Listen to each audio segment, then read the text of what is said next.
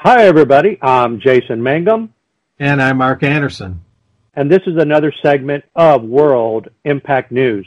Today, we're going to be talking about COVID vax trials show serious side effects. That's right. The COVID vaccine trials have begun.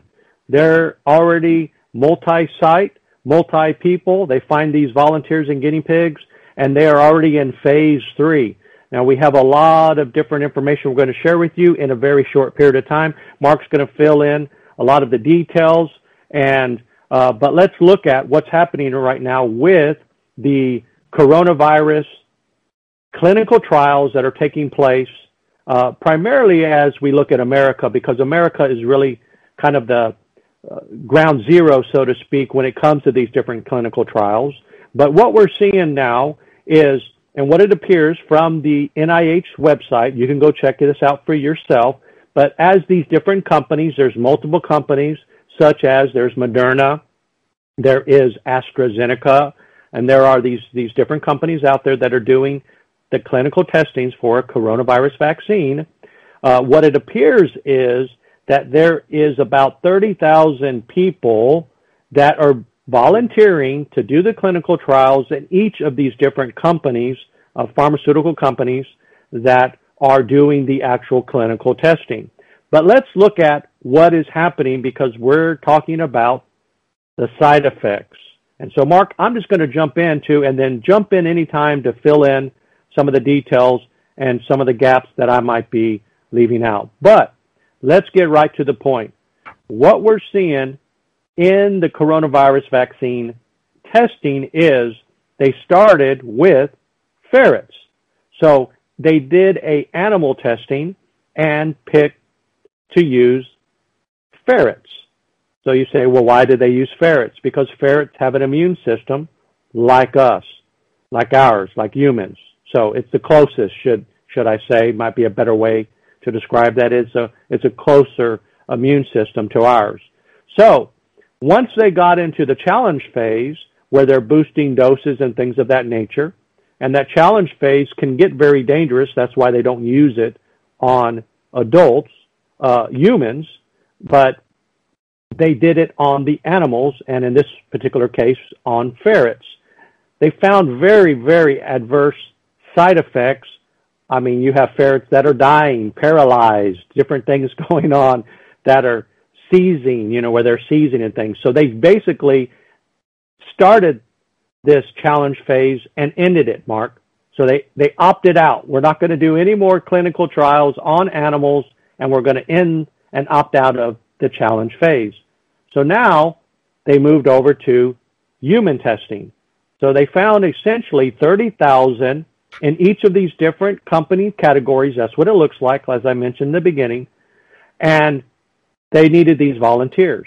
Now, let me point out something about the volunteers, because you would think they're going to pick these wider demographics of age groups and age categories, but actually they begin at 18 and end about 40. So really, the people that were in the clinical trials are in their 20s and 30s, essentially. Mark, isn't that amazing? It's a younger demographic where their immune system would be higher, not dealing with an older generation or older population. It might be a better way to say that. Yeah, I'll come in right there, Jason. That is precisely the kind of people that are healthy. They are the exact demographic that are, by and large, not getting ill from COVID-19, and certainly they're the demographic that's not dying. And so one wonders right there why they would include them. In another World Impact News segment, we cover the New York Times coming out with the fact that the common PCR test is so sensitive that it's detecting people and counting them as cases, even though they have such low viral loads that they're not sick themselves, of course, and they're not contagious to others. And that's going to be people largely in that precise age group. And that precise age group are the kind of people that are going to develop natural antibodies to this if they get sick at all, to whatever degree. And by and large, they're not going to get sick to begin with. So these are the kind of people that you wouldn't want to test, in my well-informed opinion. And certainly they were never much at risk. So why use that age group at all presupposing that a vaccine is necessary to begin with across the board, and especially presupposing that a vaccine would be necessary for people in that non-vulnerable age group. That is just questionable as can be right out of the starting gate. Absolutely. So, huge flag. We see a younger demographic that's a healthier demographic with stronger immune systems. They're the ones that are going through these clinical testings. So now let's lay out the phases, because the testing is already reached in most of the cases, especially with like Moderna and with AstraZeneca. They're already in phase 3 of the clinical testing. But let's break it down, because phase 1. So here's what the data is showing. And you can go pull up this information. Matter of fact, the NIH has all kinds of charts, and they show the different side effects, because that's what we're talking about today, the side effects, and it identifies them, and it shows you the percentages of each side effect based upon the volunteer who they perform the human guinea pig, so to speak, testing on, and they break it down for you. But here overall is what we're seeing. Phase 1, out of that 30,000, even for like Moderna, and again, remember, they're doing multi-site testing, Mark. So this is happening. So you that are watching and listening, this is a multi-site. So phase 1 of the clinical trials, 50% of the volunteers had a side effect. Many of them had what they are labeling as systemic side effects. So here's what we can see. We can see things like chronic fatigue. I'm not just talking about where they had maybe pain or they had inflammation or something around where the injection was given, right? Where the vaccine was given. I'm talking about physically in their body where they're having chronic fatigue. They're having chills. They're having headaches. They're having chronic migraine headaches. They're having myalgia. They're having viral infections. So, so when you're having these different things, even to the point where let's get into phase 2. Now remember, phase 1, 50%. Now we're in phase 2, which they increase the dosage. It's somewhere around 200, 250. I believe it's what they call MCG. As they increase the dosage, how many would you think had a side effect? Everyone, 100% having a side effect as the dosage increased. A lot of them are the same side effects, but there's a whole laundry list of these different things that are going on. But it's really interesting because now we get into phase 3, and we can see in phase 3, which is where the majority are right now in the clinical trials, is 80% of the volunteers are experiencing side effects. A lot of those, too, is, and it's even admitted out there, that you can see 20% needed serious medical intervention. So where you're having people that are having seizures or they're needing resuscitation. So that's what we're seeing. And if I failed to mention, I want to make it clear. In phase 3, 80% of the volunteers had some sort of side effect, even calling it to the point of the word using systemic. Again, chronic fatigue, chronic migraine headaches, myalgia, which is where people are having neurological pain, nerve pain, all kinds of chronic pain throughout their body, viral infections, all of these different things. That's what we're seeing just in these clinical trials that are going on. And we understand there's a lot of trial testing going on when it comes to the coronavirus vaccine. But I want to mention this. It's very, very important. This is the other thing that is proven to be true in all of the clinical testing going on, which is the antibodies disappear after 2 to 3 months, making the vaccine useless and pointless.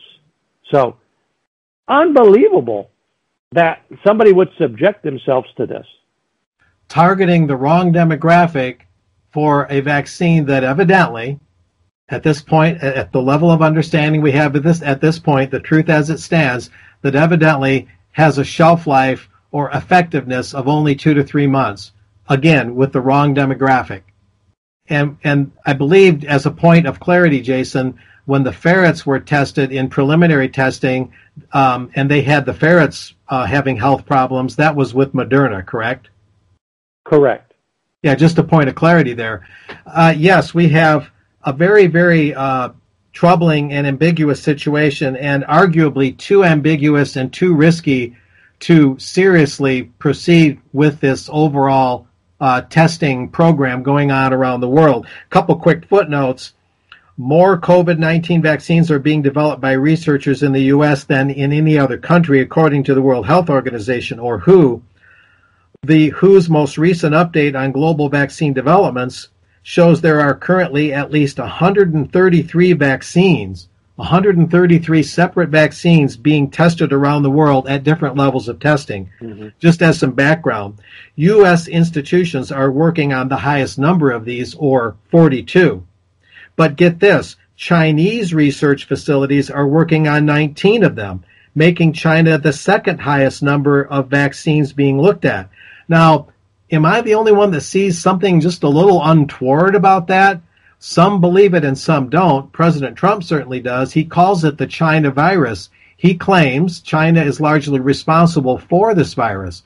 I'm not going to argue that China is or isn't definitively, but certainly we wouldn't want to have China involved during tense trade negotiations, during times when Chinese relations are not at their best with the U.S. They're having to make a lot of economic concessions to the U.S. in the trade arena.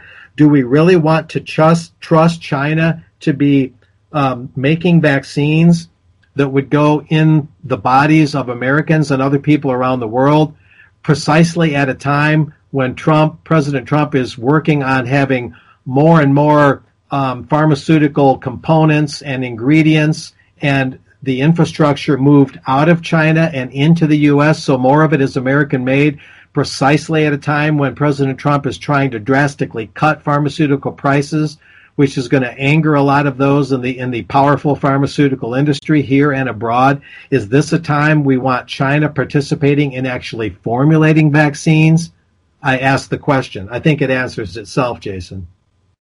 Yeah, it's just amazing to me, too, that you see all of these clinical trials that are going on, too, are in conjunction with universities.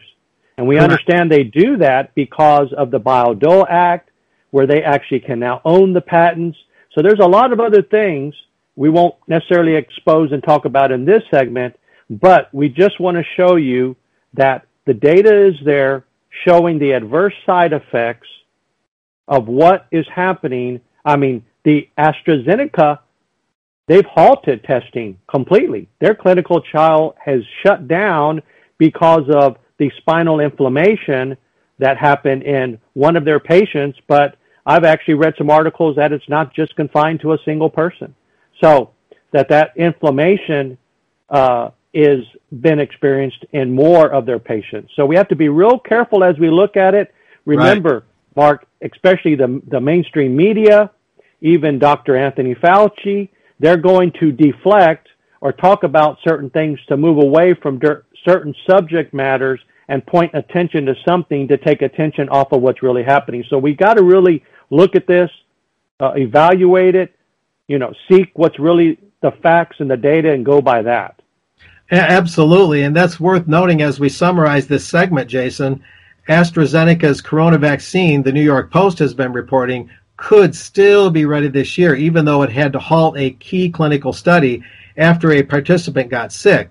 And this AstraZeneca is a British pharmaceutical firm working in conjunction with Oxford on its part of the vaccine trials. And it paused phase 3 to review the participants' unexplained illness, which is how AstraZeneca describes it. However, the woman reportedly came down with a rare neurological condition called transverse myelitis. But AstraZeneca is backing away from that and saying that there was no final diagnosis.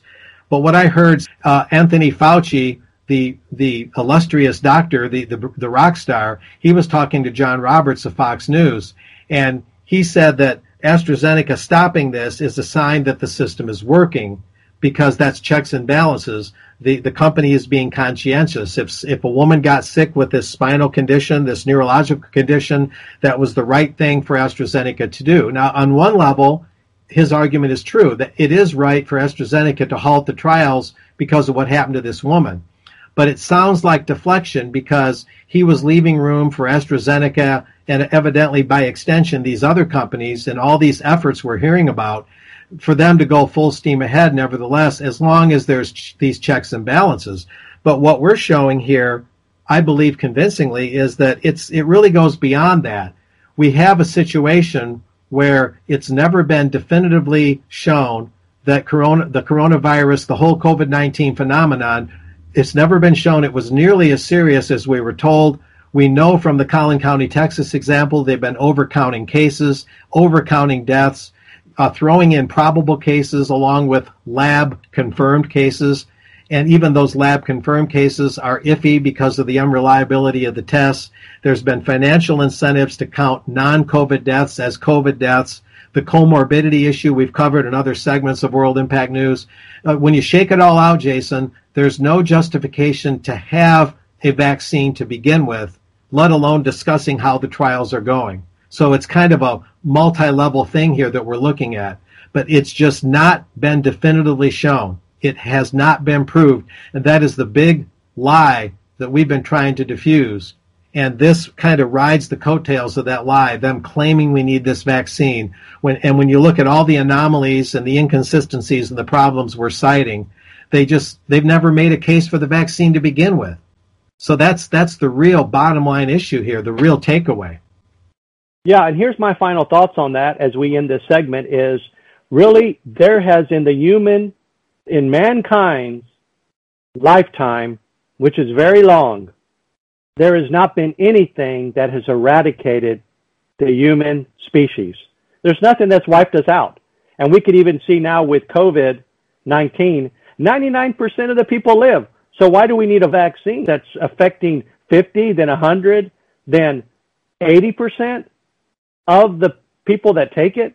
So, the side effects are so adverse, even having serious, to where they're having medical intervention that's necessary to revive the person or do other kinds of treatment on a serious level. So here's something where 99% of the population lives, is good, doesn't affect them, or if it did, they recovered. And so, but the vaccine has these serious side effects that are affecting people, and that unfortunately, as it's showing, the antibodies go away in 2 to 3 months. These side effects don't go away. And so some of them are chronic, myalgia. They're going to be lifelong. So anyway, that's kind of my closing thoughts on that. So thank you so much for watching. Stay informed. Stay tuned in. Subscribe, like, and share this with others. So thank you, everybody, for watching. I'm Jason Mangum. I'm Mark Anderson. Thanks. We'll see you next time. God bless.